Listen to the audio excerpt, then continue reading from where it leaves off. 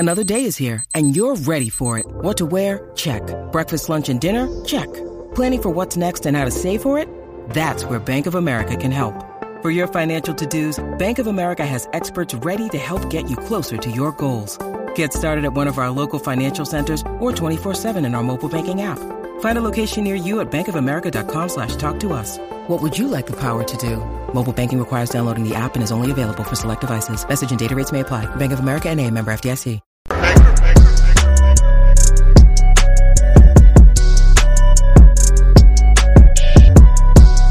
I'm back. Rodriguez for the Black and White Network, and you will hear me use a term either on this channel or on live streams, occasionally on the sports channel.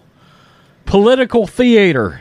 Nonsense for the sake of perception, generally speaking, on Twitter, on InstaFace, on the Face page, and yes, I'm making fun of those entities that we are talking about.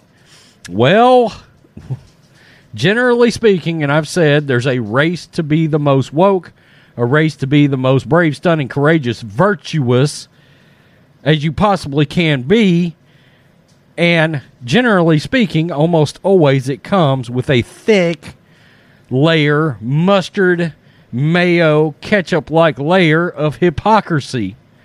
Well, guess what? When's a boycott not really a boycott? When Neil Young puts his music back on Spotify. Son of a bitch. Neil Young's music has quietly returned to Spotify. That's right. That's right. Neil Young's music is back on Spotify. This is Bobby Burack at Outkick. Last month, Young removed his library from Spotify after the service refused to censor Joe Rogan. But just a few weeks later, Young's team quietly re-uploaded his music. Says Fox Business. That's what you call an unsuccessful boycott. Young cried that Rogan was spreading, quote, false information about vaccines, potentially causing death to those who believe the disinformation. He told Spotify it can either have Rogan or Young, not both. As we know, because Rogan's got the largest media platform in the country, as much as all of them put together, and that includes you, Fox News, it's leading cable. Spotify, of course, chose Joe Rogan. They chose Joe Rogan over everybody because Joe Rogan makes them a shit ton of money. Spotify chose Rogan, but added that it hoped Young would return soon.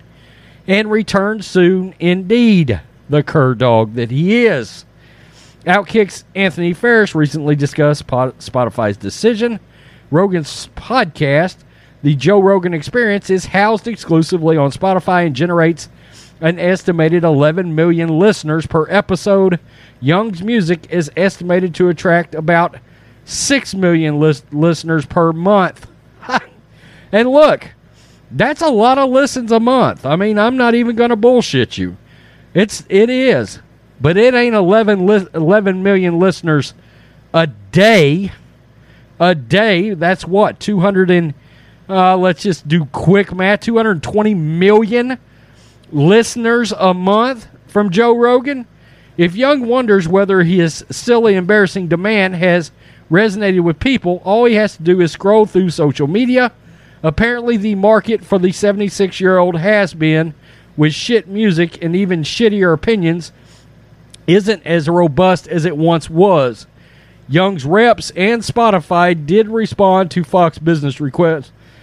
A spokesperson from Warner Brothers Records, however, told Fox it had no comment. And Young and Spotify didn't respond to Fox Business. That's not surprising.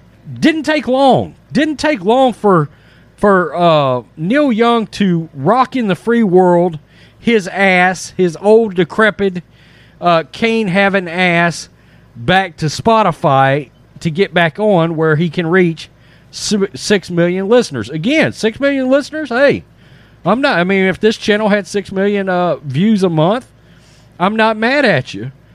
But you were taking on a juggernaut, and you got stomped like the ant that you are. Again, it's unbelievable how Howard Stern and Neil Young, these two in particular, who used to be fighting the man, fighting the cause, decided that you had to have this damn shot in your mother effing arm. Isn't this a crazy world we're living in now?